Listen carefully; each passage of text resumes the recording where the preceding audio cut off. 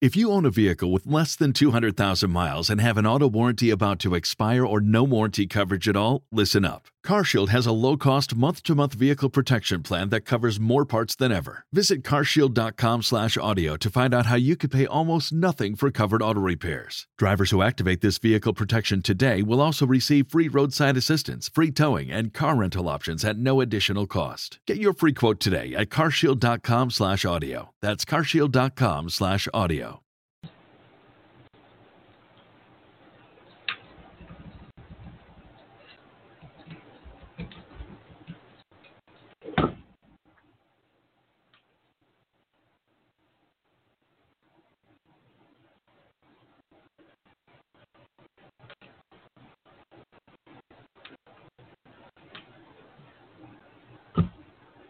Hey everybody, good morning. Thank you so much for joining me this morning. It's Friday, and it's Fearless Friday, isn't it?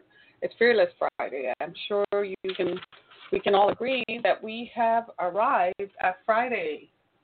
And I don't know about you, but I think it's safe to say that Friday has come, and I'm happy. I am frankly happy. And you might be saying, why, Harriet? And it's frankly it's because it's Friday, and who doesn't want a day off or a weekend or just sleeping in on a Saturday morning and just waking up and making a late breakfast? I just sounded like I drifted off dreaming. I actually was thinking about that, right? Because I don't know how many of you practice intermittent fasting. I do. So after I have dinner at night, I don't eat again. So if dinner takes place at 7 or 8 o'clock, I don't usually eat again until after 11 the next day. So I practice what is called intermittent fasting. And I've been doing that for years. I didn't have a name for it. It's just what worked for me. And it worked for me in terms of diet, but it also worked for me in terms of energy. Sort of like I'm more energetic, more energized. If I go to bed and I wake up the next morning and I'm not, slouching or so on, and I don't have to eat early. So they call it intermittent fasting. I mean, kind of late, but I guess that's what they call it. But for most of us, it is what it is, right? Now they have a name for it, something I've been practicing most of my life, right? So who doesn't look forward to a Saturday morning and you can just chill and be chilled, right? Such is the life. You know what I hope for? That someday I'll live by the water again, and I'll be able to go for a sail on the water. Would you like that? I think I would. Wouldn't you? I think I would. So it's Black History Month, and we're wrapping it up today being the 21st of February. If you can believe that, I don't know about you, but I think something is very wrong when it's the 21st day of February. Oh, my gosh. It's like, are we in a rush? Are we rushing to go somewhere? Black History Month, it's Friday, so in an effort to wrap up Black History, I thought I'd explore some concepts about 6 minutes about Black history. So for those of you who are joining me, you're going to enjoy this because there are some things that most of us didn't know or were not taught in a history class. We know that history is presented from the perspective of the winner. The winner writes history, so it becomes his story. And especially here in America, history tends to be white-centered. It's centered around white experiences. Hence, you will find that history sometimes sounds like a patriotic fable. It sounds like somebody is trying to impress somebody else or convince somebody else how patriotic they were instead of writing it as it happened and writing the facts. So they've done us a disservice in not recording the actual events of the time. I think a lot of it had to do with racial disparities and racial context. I think a lot of people perhaps wanted to preserve history and leave others out of it so there would be no record. Maybe they thought that over time, the other peoples who made up America would disappear, would be obliterated, and so there would be no record of there having ever been native peoples, or there would be no record of there being Chinese indentured servants, or there would be no record of blacks. But one of the things you're going to find this morning in our discussion is that blacks contributed to the wealth of America. In fact, blacks were the wealth of America for a long time. And as you know by now, since 1871, the American economy has been the number one economy in the world. And by 1871, the American economy was built on the backs of Africans. Africans who were enslaved and who had been enslaved and who contributed with their bodies. Their bodies were the currency that made the American economy great. So I wanted to talk about 6 myths about the history of black people in America. And it is in an effort for all of us, black, white, Hispanic, natives, and everyone else to understand what makes America great, why America is what it is, why America is great. I think it's time we drop the facade that only one group of people lived in America and only one group of people live in America. I think it is ludicrous to think that. And now with the history and the evidence that we're seeing, we now know that that was never true and it isn't true.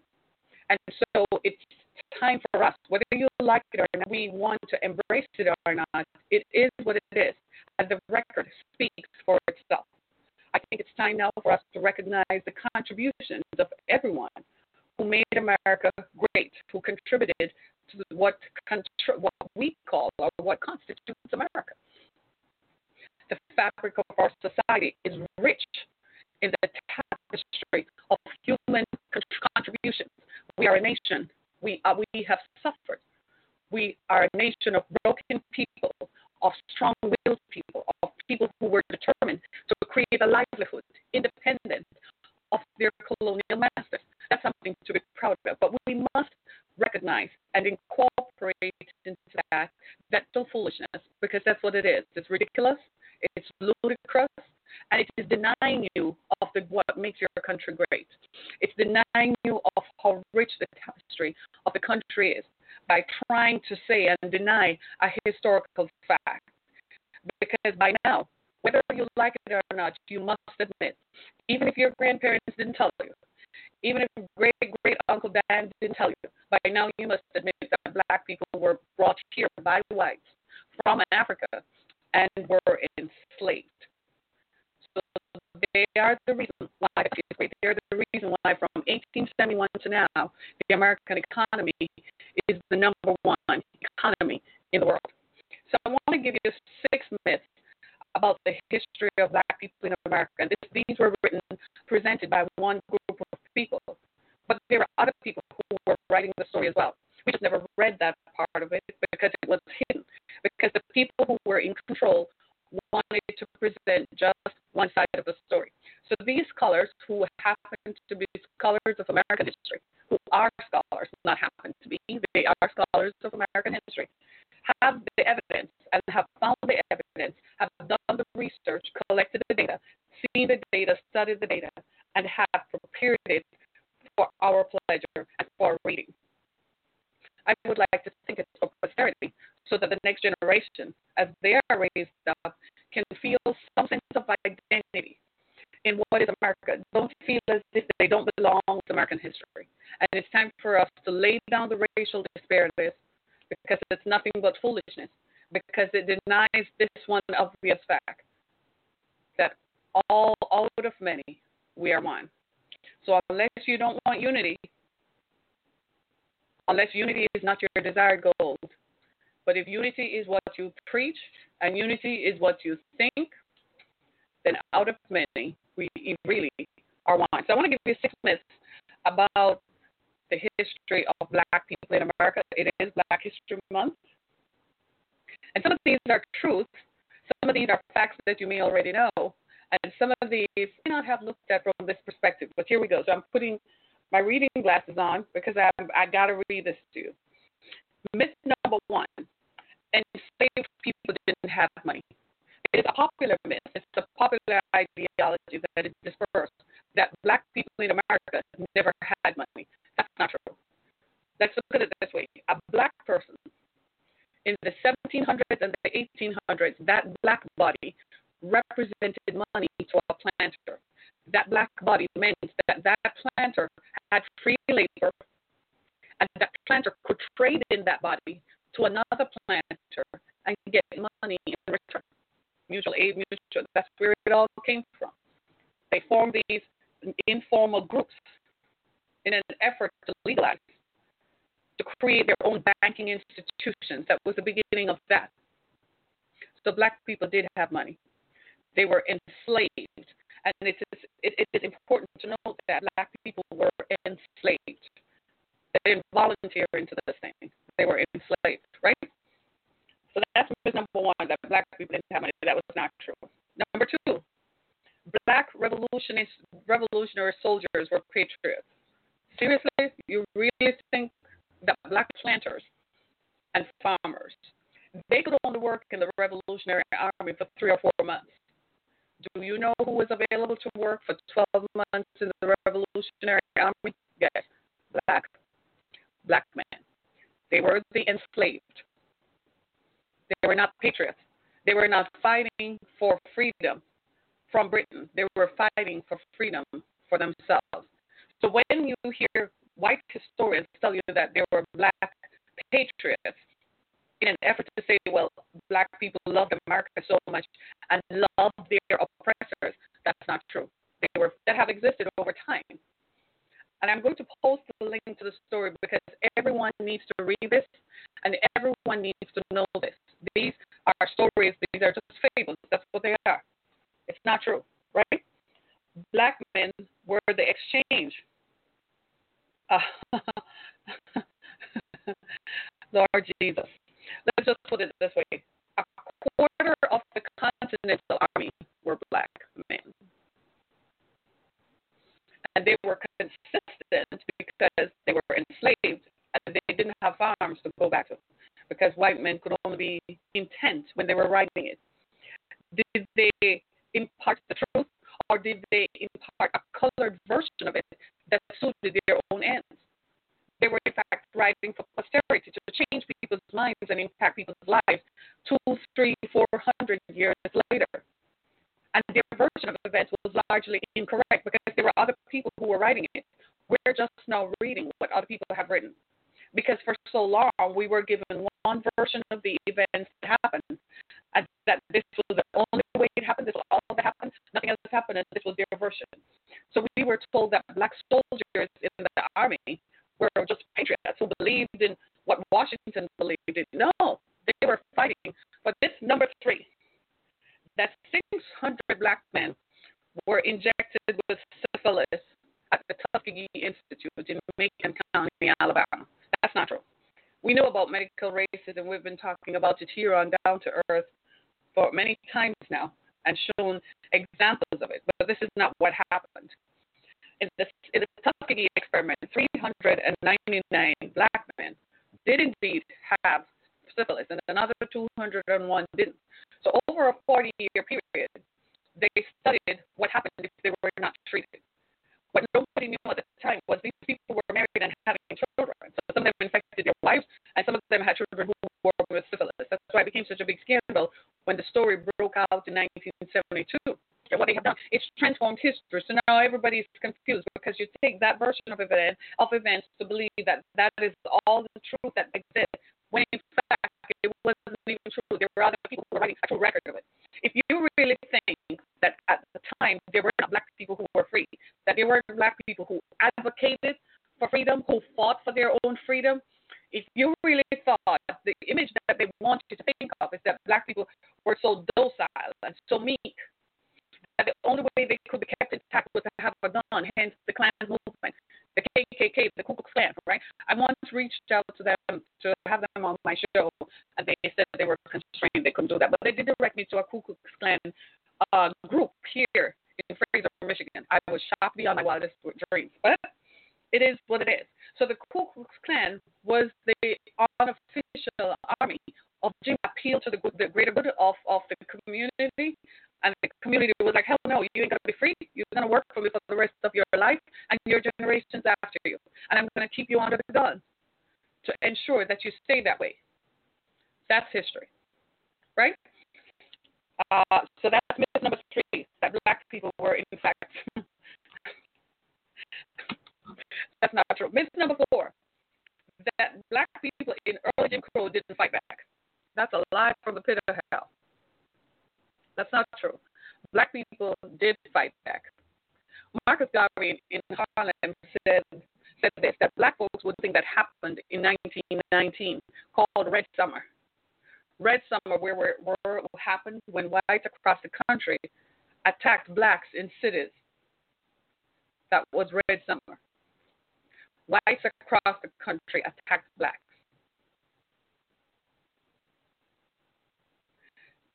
They want us to believe that blacks didn't fight back. Well, black people started the NAACP. You've heard of that. Well, there were other black people who felt that that approach would take too long for the meaningful change that does not record them. Because, of course, history being written with that tainted view wants you not to continue thinking that blacks are docile and submissive. Then when it suits them, they say that black men are violent. No. Seems to me that my white brothers are more violent. I mean, Christopher Columbus came over here with a lot of guns and gunpowder, didn't he? And started shooting the place up. How the West was with guns. So if you're going to talk about who is the most violent, and all you guys are looking at me with a sly smile like, hey, Harry, come on over, let me show you my collection. I am not hearing you. It is the truth. And sometimes the truth makes us uncomfortable. So you're hiding behind the anonymity of the internet because you really don't want me to know or anyone to know. But you do know that. And you're silently nodding your head that, yeah, that's the way of enforcing my beliefs and what I want. Yeah, it is. But to say that black people didn't fight back is not true. Because they did fight back. In fact, you've all heard of the sheriff down in Lake County, Florida, who ruled for almost 30 years. He was tall. His last name was Lee. They might even have a statue erected to him.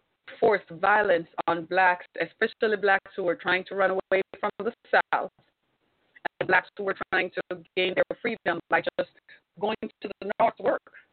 People had to create ways to hide, to get out of the South because they wouldn't let them leave. And people fought. Black people fought back and lost their lives. Black people did things. That part of history, American history, is largely contained because the feeling was that if you let everybody know that this happened, then young blacks today would rise up. This is what all people like Hillary Clinton, who refer to black men as super predators, and she thought she was doing something, and she didn't realize that it was still the digital age. So there is a record of that. That's why she lost the election. She didn't just lose the election because Russia interfered in it. She lost the election because black people were like, hey, no, you are responsible for mass. She and her husband, Hillary and Bill, are responsible for mass incarceration of black men. She said that they are super predators. I don't know what young black man had sex with her or someone she knew or whatever. I don't know. But that's what she said. She's responsible for mass incarceration, where for the least infraction, whereas he was 18 for a crime he did not commit. There was no physical evidence and no eyewitnesses to say that he was responsible for the death, but because of the large prejudice that exists, that if he's a black man, he's violent. So when it suits people, they say that black people are violent. And they want to present this image of the violent, savage black man and the violent, savage black person, the angry black woman. And then when they write history, they want to say that, no, they didn't fight back, so it couldn't have been bad if it were fighting back as legislators. They're fighting back as historians. They're fighting back as educators and professors. But they are fighting back. Make no mistake about it. They are fighting back. And yes, you're going to have some offshoots. You're going to have some people who still straddle the line. They'll always be there. But they're not the ones you pay attention to. pay attention to the ones who are not bending, who are not yielding, because the history has to be written. And they're saying that I have a place here because my ancestors paid the price to be here. Do I still have time? I still have some time, right? Here is a big one. Number 5. I still have time. Crack in the ghetto is the largest drug crisis of the 1980s. That's not true. I have a caller. Let me take this caller. Hi, number 1. How are you doing? Welcome. I'm doing just fine. How are you? I'm fine. How's it going? Everything is going good. Everything is going real good. All right. We're talking about 6 myths about Black history in America. So far, what have you heard? What's your contribution to this discussion? Well, my contribution to this discussion, I'm not sure. I know this is Black History Month, but our Black history, you know, when we look at when I look at the very thing that makes me Black is the fact that I'm African, right? That I'm tied into an African lineage, and you know that doesn't only speak to the struggle in which Black African folks have been seeing here in America. That speaks to, you know, their path coming to America. You understand? So we're talking about the transatlantic slave trade. We're talking about the Ma'afa. We're talking about several different things that, you know, came before the degradation of this human life. You understand? So it wasn't that we just started getting hung here and that Europeans started killing us here. This had been something that was actually going on in Africa. And not to let ourselves off the hook, because we had some Black people that were working in cahoots with Europeans.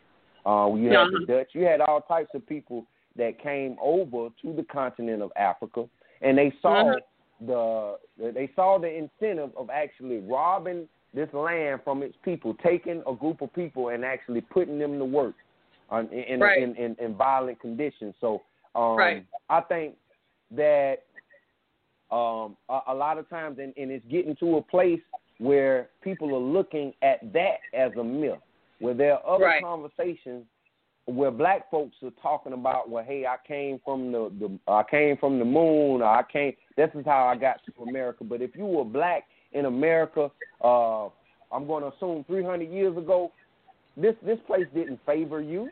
You understand? So I think, you know, that's a naivety that sometimes I'm seeing within our people, thinking that this place loved us, thinking that America was truly our home. This is basically been our prison, and we are still looking for our payout. We're looking for reparations and things of that nature. So that's just a tidbit, and you know, of what I have in the discussion, sis. Well, thank you so much. Thanks so much for calling in. So what we're, you know, it's an interesting discussion really about the origin of Black people. And the caller is saying that this didn't just start here in America. It started before Blacks arrived in America. And it is part of the contribution to the discussion. And I thank you so much for that. It was going on. It was treated from a law enforcement point of view. Lock up these people who are smoking crack. It didn't see the people who were doing crack as victims. It saw them as criminals. So they were criminalized for being a drug addict. Fast forward to the opioid crisis. The opioid crisis, the end user, the people who actually took the drugs, the kids and the white people who took the drugs, they're not criminalized. They're treated as victims. They're treated as with remedies. There are remedies that the society needs to apply to them. So see this big plantation. That myth, that ideology has not gone away. That is an ideology that persists today. That has not gone away.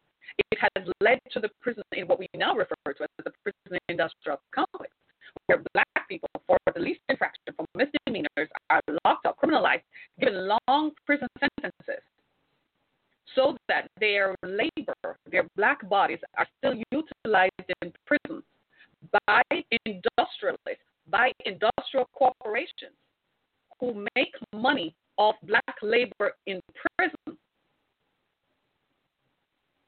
Question, I said, why do we continue to focus on the Black guy as a distributor looking at where is he getting his supply from. I said, who do you think he's getting his supply from? And nobody, everybody was just like, okay. It's not that they don't know, but it's criminalized. It's typified that this is it, that the only people who push it are blacks. Look at the opioid crisis. The people who pushed the opioid crisis, the Sackler family, they didn't get prison time. But the black man who sells the dope, he gets 40, 50 years in prison. They're found to be moving their money out of the country so they could still have money. The Sackler family caused the opioid crisis and made billions off of it. They didn't get any criminal time. Johnson & Johnson also contributed to the opioid crisis. They paid a $109 million fine and walked away. They paid a $109 million fine and walked away like nothing happened, y'all. Are you listening? Right? And they were the distributors and the dealers. Johnson & Johnson, we're declaring a war on drugs. By this time, it was an epidemic. Cocaine addiction in the suburbs, in white suburbs, and college campuses, where you had people used to roll up a $100 bill to snort cocaine. And having cocaine on yachts was a lifestyle, and sniffing cocaine and sipping mimosas and champagne was considered a lifestyle. That was truth. That is truth. But you don't hear about it because it's not something white people want to project about their society. Not a darn thing. The Sackler family still walked away. Johnson & Johnson paid a fine and walked away. But the people who used the opioids were not criminalized. They were treated as victims, as they should be. But blacks in the 1980s were criminalized and sent to jail. How many black people have sat in jail because they used crack? And white boys and girls didn't go to jail for using cocaine at the same time. And the sixth myth, I gotta go, I have like less than 5 minutes. The sixth myth about the history of black people in America is that black people were enslaved until emancipation. Now, that's not true. There were free black people. There were free black people. There were free black people. What happens is that by the time the Emancipation Proclamation happened, the journey through the Middle Passage, the Atlantic Ocean, is the burial ground that proved how many black people were trying to free themselves. They jumped off the ship, not because they didn't love their masters or their enslavers. They just didn't want to be a part of slavery. Black people have been fighting back. There was mutiny on the Bounty. Black people have been burning plantations and fighting back. Black people were free and could buy their freedom if they had enough money. By the time emancipation came, black people had enough money to move from the south to the north. They had saved up the money that they had made so they could buy their freedom. There's a guy named Richard Allen who started the African Methodist Episcopal Church. They were blacks who lived in black and biracial communities in Virginia and Ohio and some places in Charleston. So these had happened.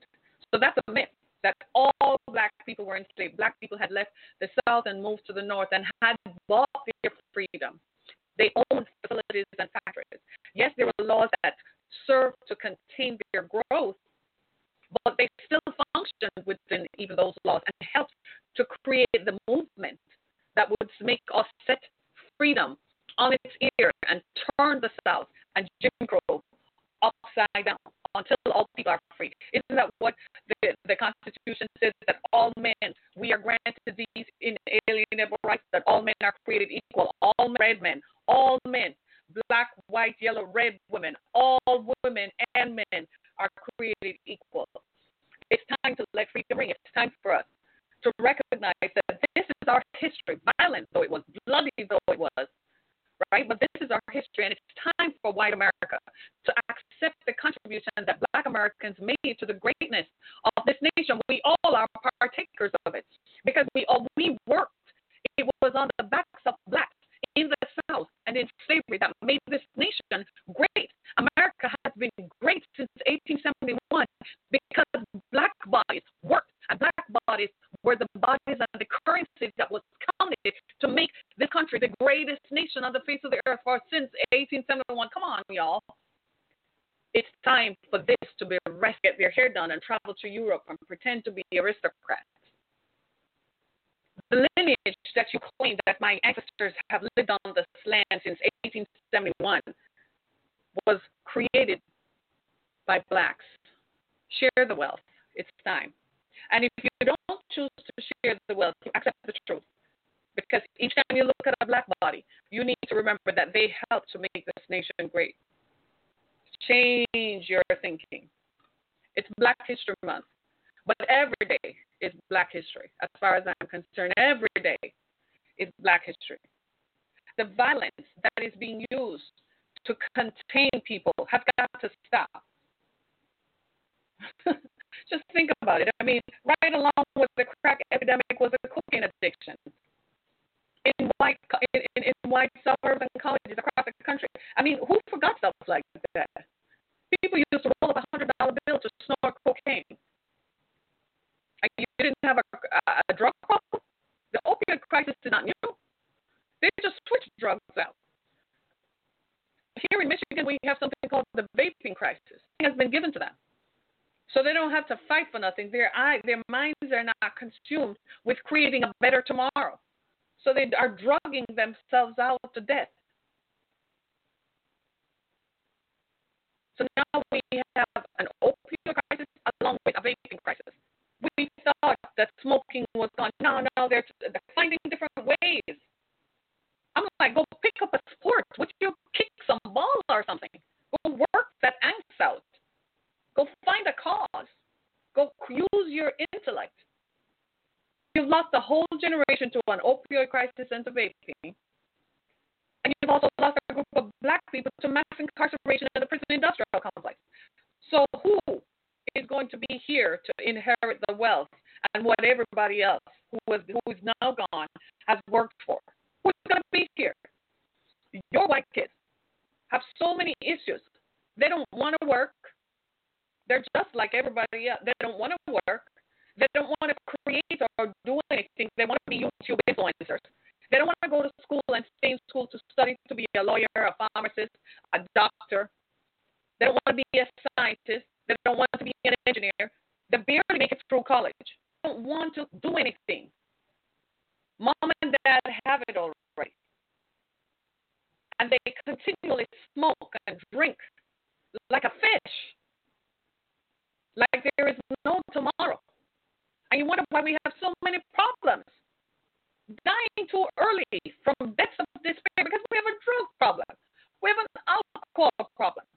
People can have children and have fertility issues. Start having sex way too early. Having abortions way too early.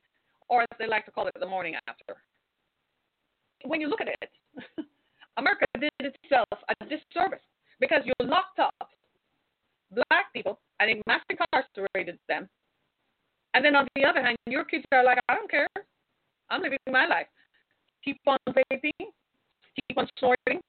And now they just take pills to feel high. They crush pills with all kinds of over-the-counter medications. You and I can't even go to the pharmacy and buy an over-the-counter drug for a cold or for a cough because they take all the stuff out.